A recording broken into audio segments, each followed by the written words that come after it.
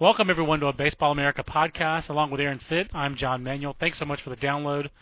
Whether it's at iTunes or BaseballAmerica.com, we really appreciate it. We're coming to you from the DeMarini Demo House podcast nook here at Baseball America's World Headquarters. And when it comes to buying a baseball bat, DeMarini just changed the game. Introducing Demo House, where you can step into the cage and hit the latest from DeMarini before you buy. Because there's no substitute for hitting a real baseball or talking to people who know both bats and batting. Your demo time in the cage is free. Get the season started right and visit your nearest demo house today. Locations and full details can be found at demarini.com/demo house. Aaron Fitt, big weekend of college baseball. We're getting down to cases. We could start actually at the top of the poll as we talked about in the pre-show, but now I'm going to veer off and just remembering that the weekend preview, we're so excited, and the wee pre, as we call it around here in the office. Pre. Those in the know just call it wee pre.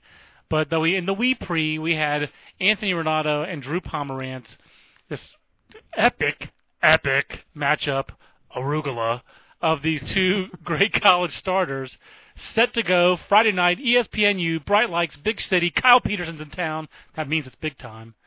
And instead, you get rain delay, game gets banged, and the next day, both these guys stink up the great outdoors. Yeah. So it was a let-down weekend in college baseball this weekend. Just, I guess, to give you a quick assessment of the Pomerantz-Renato showdown that was not. Well, let's see. Anthony Renato gave up 9 runs on 9 hits in 1 2/3 innings. And from what I understand, Maneri said afterwards he just didn't really have his good command. He didn't, his curveball just wasn't as sharp. He just wasn't good. I mean, the conditions played a role. The wind was howling out center field, and the ball was flying out of there against both those guys. And the fact that probably both those guys were ready to go on Friday and then had to, start again and get ready to go on Saturday, I'm sure that didn't help either. But Renato just wasn't very good. And Pomerantz walked 9 over 3 innings. That's amazing, really. It is unbelievable. And, he only gave up 5 runs, so I guess he was, the winner in that showdown. But it's like a good Price is Right showcase showdown. But, that was a strange series. Clearly, there were mitigating factors with that whole series. I'm not sure how much stock to put into that result. I mean, Ole Miss, give them credit, they swept. They swept a good LSU team, but I'm not ready to say that Ole Miss is now more likely to be in Omaha than LSU. I don't think that's the case. Is the bigger surprise not so much that game didn't live up to billing, but that Matty Ott got a loss and didn't pitch great? Yeah, how about Matty Ott? That's probably the biggest thing that Ole Miss did the whole weekend, really, isn't it? They got to the impregnable Matty Ott. You could make that case, yeah. I mean, that's Matty Ott's been just lights out his entire college career. So first loss of the season for him. He still pitched pretty well. He pitched 3 2/3 innings, and he gave up 1 run. Right. So it's not like it was wasn't exactly meltdown. shelled. Yeah, you're right. But they beat him, though. Yeah, they beat him. They beat him, and to me, I thought it was telling that on a day when Pomerantz and Renato were both terrible. Ole Miss still got an okay start from Aaron Barrett. I mean, he wasn't great, but he was better than those guys. He went 6 innings, I believe. And Ole Miss, their bullpen was really good. I mean, to me, that was the big takeaway here. They had Trent Rothland and Matt Krause in the pen. These 2 big junior college transfers that they brought in, and they were supposed to really plug holes and play key roles on this pitching staff. Rothland in particular had really struggled in the rotation. Looks like those guys have now found a home in the bullpen, and I think that makes this team much more dangerous. I like that. I like that takeaway. And the other takeaway from the weekend in the Southeastern Conference is that South Carolina gets some validation. They continue to play well. Best record in the conference at 14-4 in conference games for the Gamecocks, who and I'm already forgetting. Well, now they moved to number 7. And granted, it was Georgia, and Georgia has not been very good this year at all. Georgia 3-15 in the SEC. But hard to deny that South Carolina is a team with a little bit different identity than their usual team. They're kind of athletic, number one. They do have the slugging first baseman that they're usually known for. They still do have some South Carolina-type players, but they're pitching this year. And they're not pitching tremendously all the time, but they pitched pretty well in this series, especially in the first 2 games. Yeah. And they've been quite consistent, it seems, Aaron, in SEC play on the bump. And it's not just Sam Dyson, it's not just Blake Cooper, but they've been pretty good from start of the pitching staff to the back. Yeah, you're right. Jay Brown's given us some quality innings there, and was he like an 8th-year sophomore or something like that? Seems like he's been there forever. Yeah, it does. To me, though, the key for South Carolina is Dyson, and Dyson seems like he's really coming around finally. He pitched a 7-inning shutout, really cruised, I believe, on Saturday.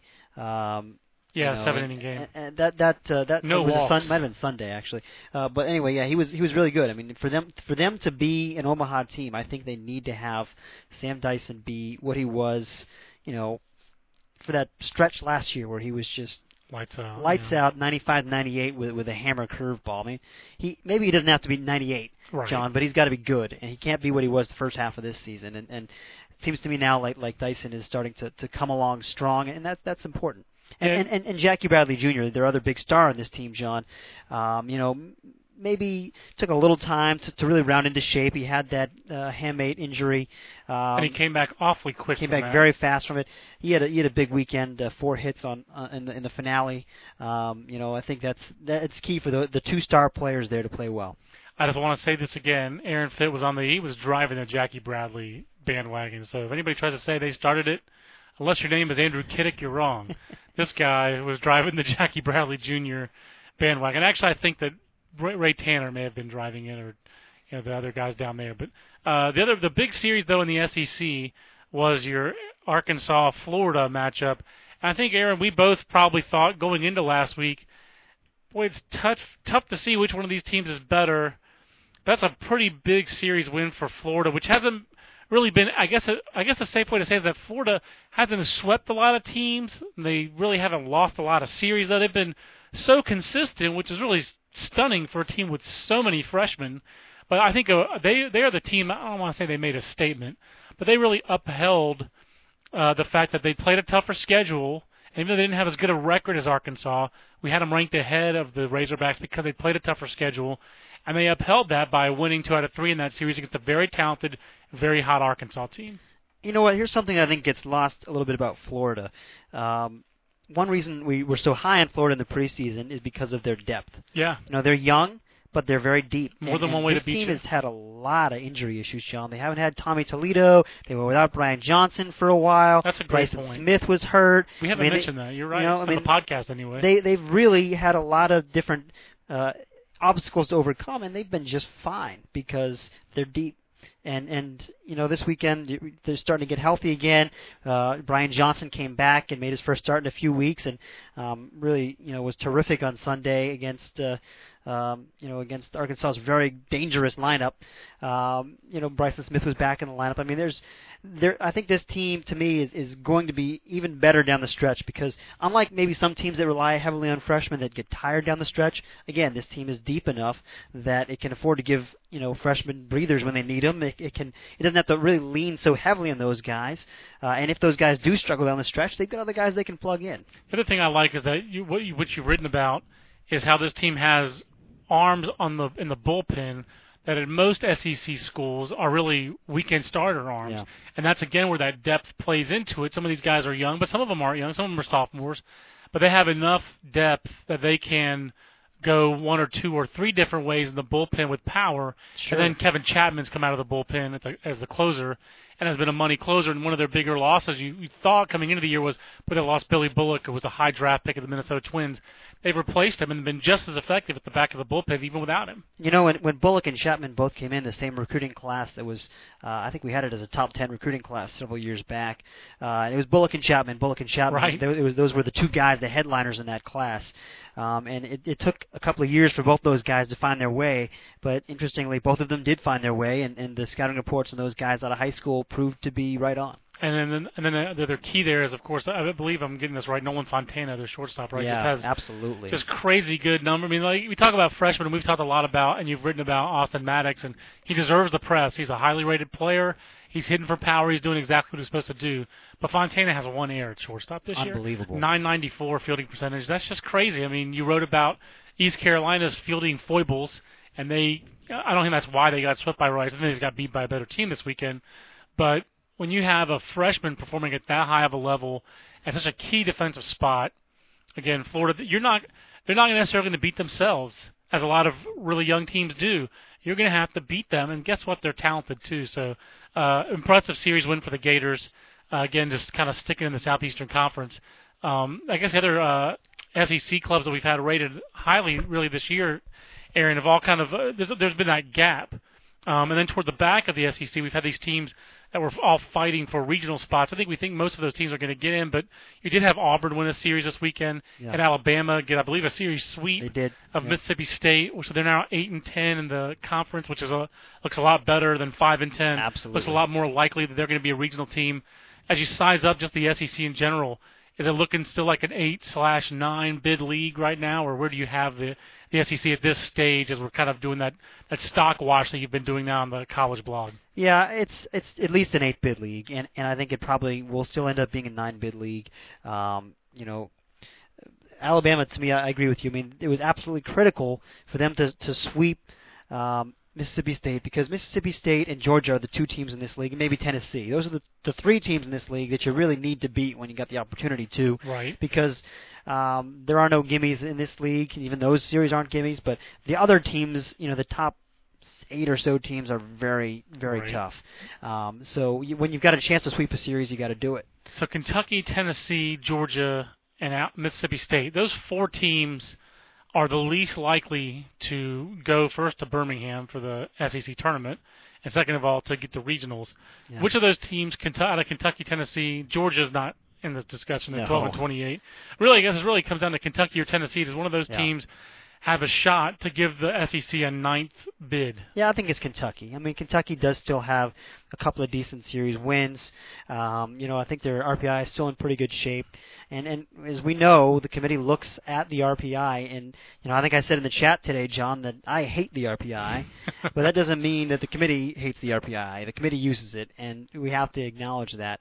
And they're in pretty good shape in the RPI. I think that Kentucky does have a chance to get that 9th bid. I think if you look at their schedule, they're going to help their RPI with a game against Louisville. Even a loss there would be considered a good loss because Louisville's strong. They're at Tennessee and they're at Georgia, so those are the remaining road series. But those are winnable series. Tennessee's going to be tough. Tennessee's got talent. Georgia, you have to wonder if Georgia's going to be packing it up and packing it in. They seem like they almost have already. Then they're home to South Carolina, LSU. They almost have to win those road series and then hope to not get swept. But I think if they get 13 wins in the conference, they're going to probably be in. I mean, that's just the SEC's history. The way their schedule breaks down to me, it's kind of there's high upside and high downside. I think it's good that you've got your road series are the weaker teams, so at least if you're going to win a road series, you're more likely to win them against those teams, Tennessee and Georgia. If you're going to beat LSU and South Carolina, you're more likely to do it at home. I like that reasoning. But at the same time, you could lose all 4 of those series. I agree, and the key here is don't just play teams, win games. That's my biggest problem with the RPI is it's not enough about winning games. Good losses almost help too much. Your winning percentage only counts for 1/4 of the formula. The rest of it, the other 75% of the formula, has to do with your opponent's winning percentage and your opponent's winning percentage. Yeah, and a lot of that, you can schedule what you think is going to be a good team, and all of a sudden that team turns into whoever. That team turns into Georgia. You think Georgia's a good series, they're going to help your RPI, and they're 12-28. Yeah. So it can definitely drag you down. I think it's hard to game the RPI, although it can be gamed. We're going to move on to the Atlantic Coast Conference a little bit on the podcast here, Aaron. Virginia is our new number 1. Very difficult decision for us at the top 3 spots. We had Arizona State number 1 last week. They won a series, but they did drop a game to Washington. Also dropped a game in midweek to Arizona. Meanwhile, Texas has won how many in a row? 16. Third longest active winning streak in the country. 16 in a row for Texas. And Virginia just keeps on winning and winning and winning. 15-6 in the ACC, 10-5 versus top 25. It was a very difficult decision for us. I don't think there's a right answer, to be honest with you. And I think any of these 3 teams could have been number 1.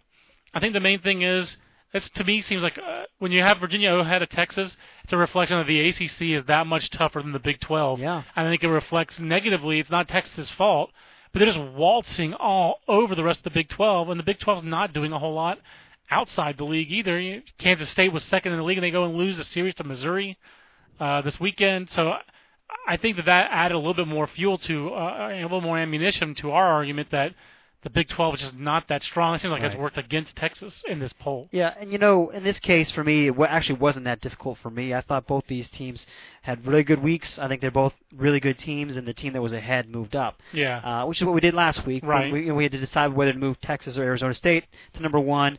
we went with the team that was already ahead in the rankings. They were both unbeaten. Right. But that said, I thought in the preseason, I think you thought as well in the preseason, that Texas was the best team in the country, and we ranked them number 1. Right. And Virginia was 1A. Correct. But at this point, 10 weeks in, I still think Texas is the best team in the country. The poll, I think sometimes people don't understand that the poll, week-to-week adjustments in the poll do not reflect changes in our big picture opinions. No team is going to run, wire to wire at number 1. Correct. The poll is supposed to reflect what happens week to week. Even their series loss in the opening weekend against New Mexico did not make us think that Texas was not the best team in the country. No, we didn't panic and run Texas out of the top 25 after they lost to New Mexico. Right. No, I think you make a good point about what the poll really means. This is basically a reflection of their resumes to this point. There are times when the resumes are kind of close, where we're going to say, okay, here's a team that has more talent. But these two teams, I think what's clear is here's toward the end of April, and from the start of February, or the end of February, the start of the season, we thought Virginia and Texas were the best teams. And so far, really haven't seen anything to dissuade us from that argument. I mean, it doesn't mean those teams were 1-2 the whole time, but those two teams have been so consistent. And a key for Virginia, you've talked about it all year, Cody Winarski gives them a really nice start in the series finale, I guess it was. Yeah. And that's been a key for Virginia, is finding that third starter to go after Holtzen and, of course, personal fave, Bob Morey. How many regional teams is the ACC looking at, Aaron? We've talked during the year about this being a 7-bid league maybe for the ACC. Is it still looking that way? I guess the key of developments over the weekend were Boston College sweeping NC State. Yeah. BC has won 8 straight games now. That's a huge series loss for the Wolfpack, who don't have a great non-conference schedule and really needed a good, in my opinion, gaudy conference record to help counterbalance that. And they had North Carolina go on the road at slumping Clemson and win that series, a very important series win for North Carolina, which is still just 8-13 in the league, still 5th place in the Coastal Division, but has a lot more. They finally have a series they can peg their season to in terms of going on the road and being a Clemson team that has a pretty good record. How's the ACC shaping up from your standpoint as far as regional bids go? Well, obviously, Florida State, Georgia Tech, Virginia, Miami, and I think you can say Virginia Tech now are safe. How about Virginia Tech? Virginia Tech? Going to Georgia Tech and winning a series. We're jumping ahead, obviously, to the Hokies, but what have they done the last 4 weeks of the year? The last 4 weeks, they're now 7-5 at Florida State, home against Miami, at Virginia, and at Georgia Tech. They've won 3 out of those 4 series. 3 out of 4 of those series are on the road. They're 7-5 through that murderer's row. I mean, Virginia Tech their schedule has been, it's by far the hardest schedule in the league the way it sets up. They've got all the toughest teams on the road. They had to go to Clemson earlier this year as well, and they were swept in that series before they really had found their identity. Yeah. So that's one reason that their record is just 11-10 in the league. But and the fact they gave away a game, and they lost a game at Wake Forest, or at home to Wake Forest, which they won the series, but it's kind of one you're thinking to yourselves, you got to win that one. Absolutely. You got to sweep that one, I should say. Now they have BC, Duke, and at North Carolina to end the season. 2 very winnable series in BC and Duke at home. They need to take care of business, and the Hokies will be going back to regionals for the first time since I think Joe Saunders was there. And you know what? They're better than North Carolina, and they're absolutely capable. They are better than North Carolina. I know. I thought you were going to say they're better than Miami. No, they're better than North Carolina, and they absolutely. I mean, they should be able to go into Chapel Hill and win that series. If you can win a series in Tallahassee and in Atlanta. I agree. This year, those are much more difficult road trips than going to North Carolina. Yeah. There's no doubt about that. So they're going to have the hot teams meeting when they face Boston College next weekend, because BC doesn't have a great RPI either to get an at-large bid. Well, BC, here's where it starts to get interesting, because BC is in the mid-40s in the RPI, which is certainly bubble fungible. Range. Absolutely. It's bubble range. It really is. I mean, there's teams that get in with those RPIs in the mid-40s. And they're now 12-9 in the league. I mean, that's not bad. BC, all of a sudden, really, this weekend, after sweeping at NC State, I think they are in the regional picture, and probably you'd have to give them the inside track over North Carolina, wouldn't you, at this point? I mean, no doubt. I think they have the inside track over North Carolina and clearly over NC State. Yeah, NC State to me is out unless they win the automatic bid. I mean, they're in the 80s in the RPI. I agree. I mean, there's nothing there. I don't agree that they're in the 80s in RPI, because that's just a fact. I agree that they're not in the discussion is really the big thing there. And BC has to go to the Hokies, but then they finish up at home, Florida State and Georgia Tech. Those aren't easy series. But the way Virginia Tech has played this year, those are winnable series. I mean, BC has played this year. Those are winnable series. They have a guy in Pat Dean. You saw him on Friday. Yeah. They have a guy who on Fridays matches up with anybody, doesn't he? Give us a little quick scouting report after going to CBC, obviously, which you already know about him. What are their chances of winning those 3 series against 3 ranked teams? Well, I mean, Pat Dean, first of all, he's a potential top 3 rounds guy. He's been, he's had some soreness in his arm and kind of limited him. He's missed 2 starts this year, and he was on a pitch count on Friday at NC State. But he's 89, 91. Occasionally, in the past, has touched better than that. Really good changeup, and he'll work in a slider and a curveball. He's a 4-pitch guy.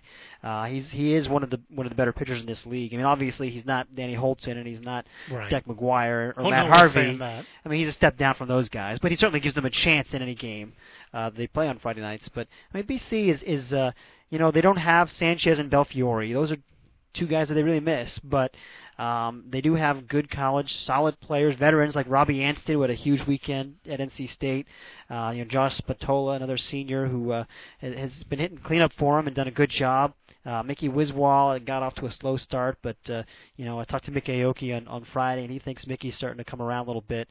So I mean, that's a pretty impressive. They're 12-9 with the guy who was thought to be their best offensive player. Preseason All-American has not found his groove really yet. Yeah. So, but one more thing about BC that really struck out, especially in contrast with NC State, is BC executes. I mean, they make the little plays to win.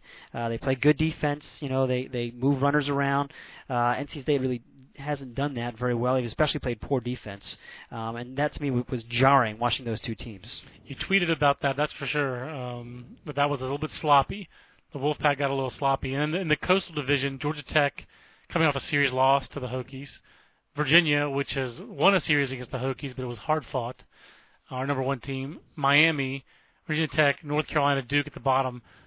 We had Duke losing a series to Wake Forest, so they're out of the discussion. North Carolina going to Clemson, and I guess the takeaway from that is North Carolina going to be good enough to have a finishing kick? Not necessarily go to Omaha for the 5th straight year, but I think it is a little jarring that you're looking at a team that's gone to the College World Series 4 years in a row, and they're 25-17 and 8-13 in the conference. Yeah, they got pretty much a heroic Friday night start out of Matt Harvey. 150-plus pitches, it appears, was his pitch count. But they needed it because their bullpen had just been pretty atrocious. And then Greg Holt was able to get a save for them in the finale of that series, but Patrick Johnson had to pitch into the 9th.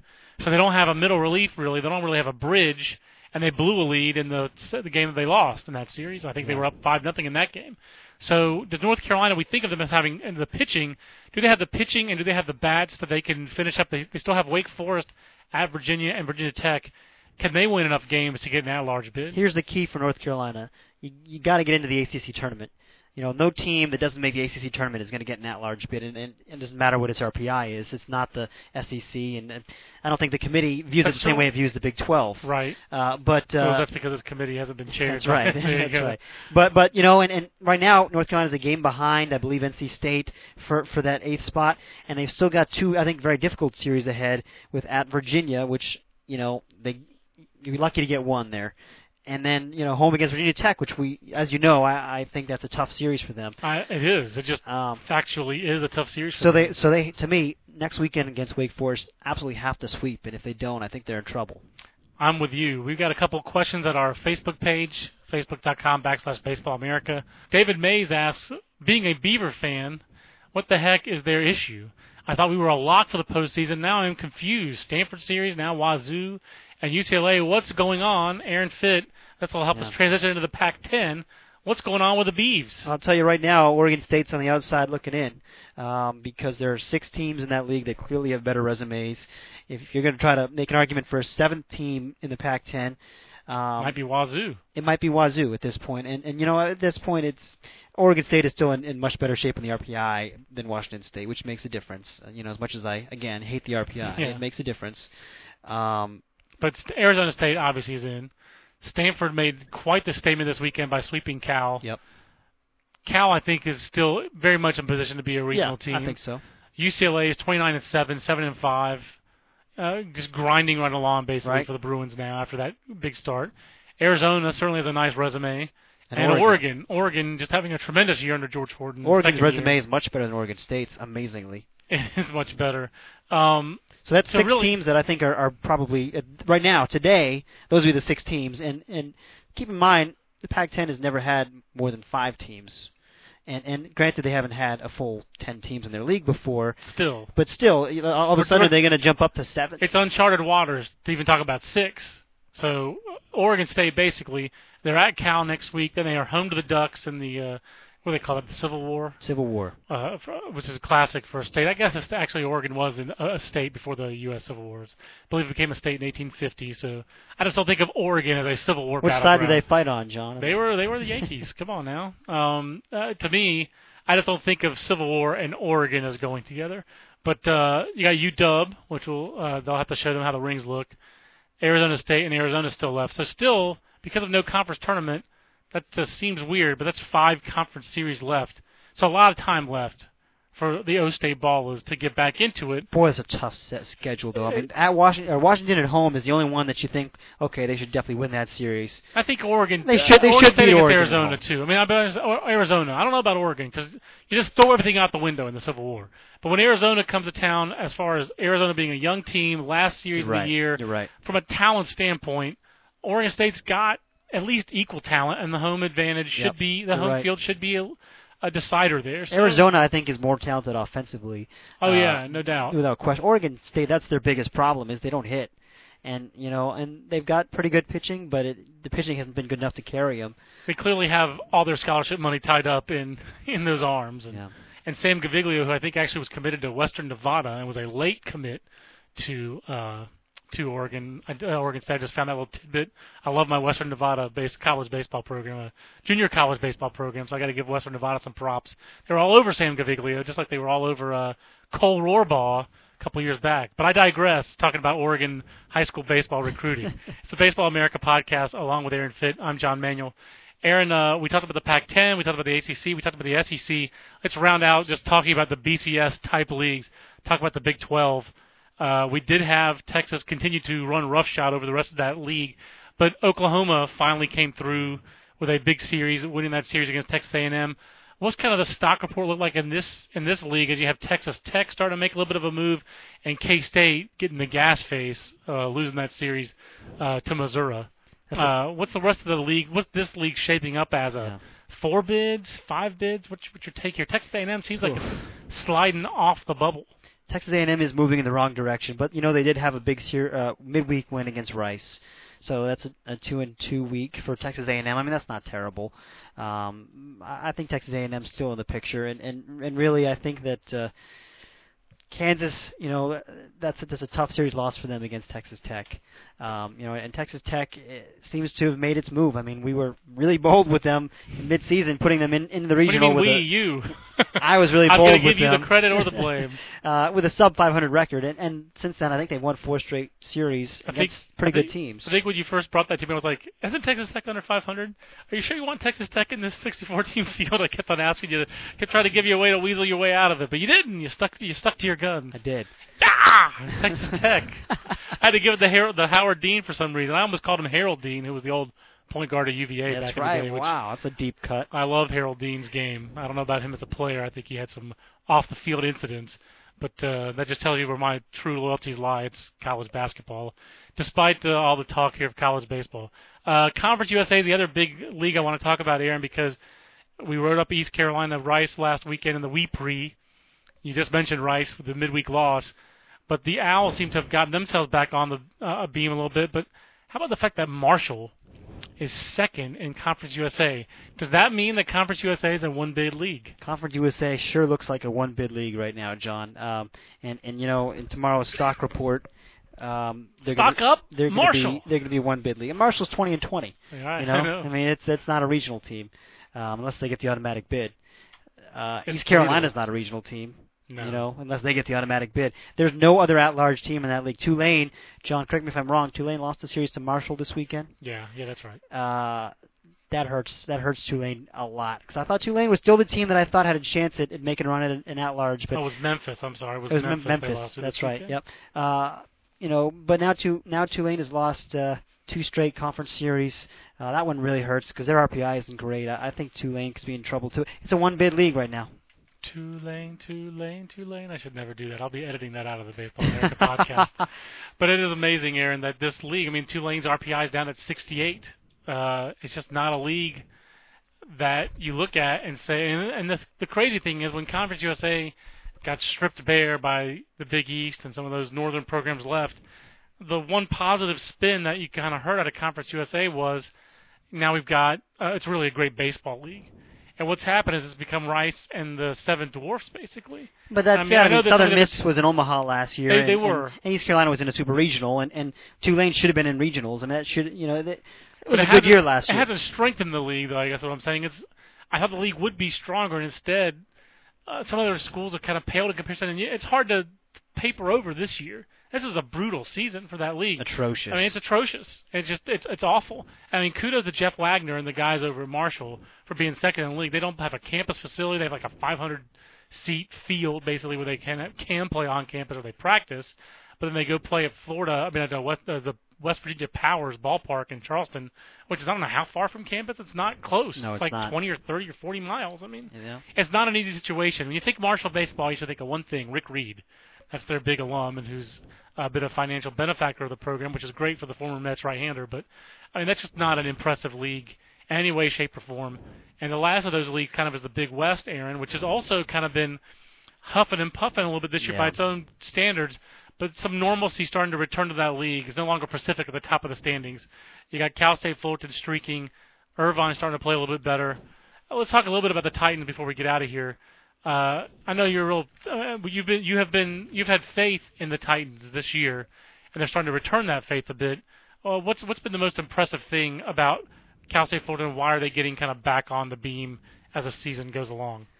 First of all, Daniel Rankin seems to be back. I mean, he was much better this week. Mike Greenlee, their SID over there, says that he's throwing strikes with his changeup now, which made a big difference. And he's just, it took him a little while to get going, but he was their ace last year. They needed him to be better, and he has been. And also, they've gotten more production at the bottom of the order lately. They made a change, putting in the freshman Richie Pedroza, Sergio's younger brother, and also, I guess, Jaime's younger brother as well. That's right. He's provided a spark. He's played third base. They've allowed, they've moved Joey Siddons to the outfield, and Siddons has been hot as well. So those two guys at the bottom of the lineup have made the lineup less top-heavy. I mean, before it was Colon and Brown and some questions after that. Nick Ramirez has been hitting as well. So, I mean, they're getting hot. I think we did expect them to be a pretty good offensive team coming into the year. And we certainly thought they'd be strong on the mound. Tyler Pill continues to pitch very well. Tyler Pill seems like he's been kind of a big key there in terms of just having to find that balance, being a two-way guy, and he means a lot both on the mound and the lineup for them. He seems like he's Mr. Indispensable, really, for them. Absolutely. So I think Fullerton, to me, is, as I've said all year, I think they're an Omaha team. Irvine, I'm not so sure on. But, right. But the third team in that league is Pacific, and they're got a mid-90s RPI. I mean, they're not going to make regionals. I mean, unless they really, really catch fire. Does anyone else have a shot in this league at getting in that large bid? I mean, Long Beach has gotten some decent wins, but Riverside's in the 60s in RPI. Yeah, to me, it looks like a two-bid league. And maybe the Pac-10 does pick up that slack. Maybe the Pac-10 does get 7 bids that way. I don't know. Like you said, it would be unprecedented. The Big West had 4 last year, and the Pac-10 had 3. I believe that's correct. Or it was Irvine, Fullerton, Cal Poly. Maybe it was just 3 for the Big West last year. I feel like it was 4 and 3. I feel like 7 teams. To me, I feel like 9 teams is what you should take from those 2 leagues. And you shouldn't even limit it. You really shouldn't limit it. You just take the best teams in the country if you're trying to pick the best 64 teams, which they say they are. Yeah. And you're trying to pick the best 34 at-large teams, which they say they're doing.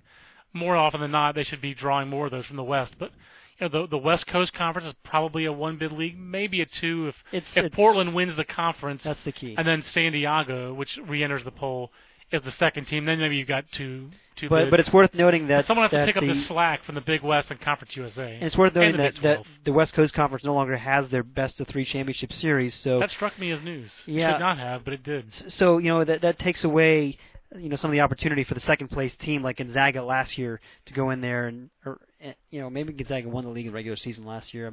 I'm hazy. Right. I know what you're talking about. It takes away, if Portland finished second, 3 games behind San Diego in the regular season, this year they wouldn't be in. Last year they would have had a chance to win a best of 3 series to get in. I think there's some leagues like the Big West and Conference USA, the Big 12.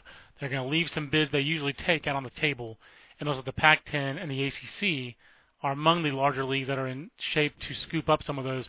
To wrap up the podcast here, and what are some other leagues that might be positioned to get more bids than they usually get?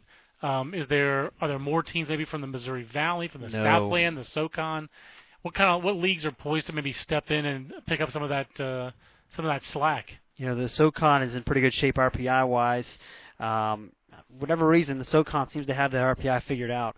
I think their main thing is let's play ACC and SEC teams at midweek as often as possible. Yeah, and they play northern teams early that allow them to get, improve their overall records, and then that, of course, magnifies itself. I guess that's how they do it. It does seem to feed on itself. You've got Citadel and College of Charleston that are sitting pretty good, and then I think there's a chance for a third team from that league, whether it's preseason Baseball America sort of favorite Elon or Appalachian State, which if that happens, that would be one of the big stories of the year. App State, which is 18-0 outside of the conference and 11-8 in the conference. So I wish they have a 41 RPI with College of Charleston there at 42, and they're coming off a sort of sweep of Samford on the road. That would be big news if App State got an at-large bid. I'm confident in saying that has never, ever happened. I think the other league we talked about to be swooping in a little bit there is the Big East. The Big East is the one that I could see being a 3-bid league this year. Because it won't be the Big Ten. It won't be the Big Ten. I mean, and when you consider the fact that the Big Ten got 3 bids last year, there's no reason the Big East can't get 3 bids this year. Big East has gotten 3 bids before. Is there any way in heck it gets 4? I don't think so. I mean, I don't think you can completely rule it out, but, Rutgers was in the mix, and then this week they got swept by UConn. I think that hurt their chances a lot, but, how about UConn? How many games in a row have they won? 21 straight, longest streak in the nation. That's the third streak of 20 or more wins this year after Arizona State and UCLA did it to start the year, UConn doing it now in games, including conference games, which I just think is, no matter what league you're in, that's ridiculously impressive. You know what? Even the weeks when like last week they played Georgetown. Right. But you know what? That was a 5-game week for them. Yeah, you're right. This week, I think, John, was a 6-game week for them, and they went 6-0. I mean, that's hard. I don't care who you're playing. It's hard to go 6-0, especially when you're sweeping a team, Rutgers, that was tied with them atop the conference standings. Give them credit. And, Lelo Prado's got that team in South Florida finally turned around, as several coaches early in the year told us would happen. So you've got UConn, you got Pitt and Louisville. Louisville's in the top 10 in RPI and really has got a shot if they were able to win the conference regular season and the tournament. I think get a number 1 seed in the host, but maybe even a top 8 national seed potentially. Yeah, I think they're going to host a regional. I think that's very, very safe. I mean, unless they fall apart. Pitt and UConn are positioning themselves for very strong at-large bids, both with top 40 RPIs. Although those could keep coming down, at least creeping down a little bit because of the Big East. I don't know if there's really a fourth shot. St. John's RPI and Rutgers RPI aren't in great shape. Rutgers is the best of those. In South Florida, probably not because they're already under 500. But I think the Big East is one of those leagues that's poised to maybe step in there. But I do think there are extra bids for the Pac-10 and ACC, so they could set conference records for most teams sent to regionals this year, which we did not necessarily see that coming, I don't think, in the Pac-10. I think we maybe did in the ACC, but not necessarily in the Pac-10. I think we thought the Pac-10 would be strong, but that the upper class in the Pac-10 isn't great. It's the talent in the underclass that's outstanding, but it's just so good. Yeah, I'll say it. I'm very surprised how good the Pac-10 is. Coming into the year, I thought there was a chance the Big West could be better than the Pac-10 like it was last year. And that hasn't been at all the case. It's not even close. I think Oregon and Arizona. Oregon and Arizona are the two teams arriving ahead of schedule. Yep. Arizona with all those young players, really a lot of addition by subtraction, and then Oregon, just George Horton working the magic. I mean, it's so incredible. Obviously, at the end of the day, I have way too much to say, so the podcast has run long. We really do appreciate everybody listening. For Aaron Fitt, I'm John Manuel. We want to remind you that when it comes to buying a baseball bat, DeMarini just changed the game. Introducing Demo House, where you can step into the cage and hit the latest from DeMarini before you buy, because there's no substitute for hitting a real baseball or talking to people who know both bats and batting. Your demo time in the cage is free. Get the season started right. Visit your nearest demo house today. Locations and full details can be found at DeMarini.com/demo house. For Aaron, I'm John. We'll see you next time on the Baseball America podcast. So long, everybody.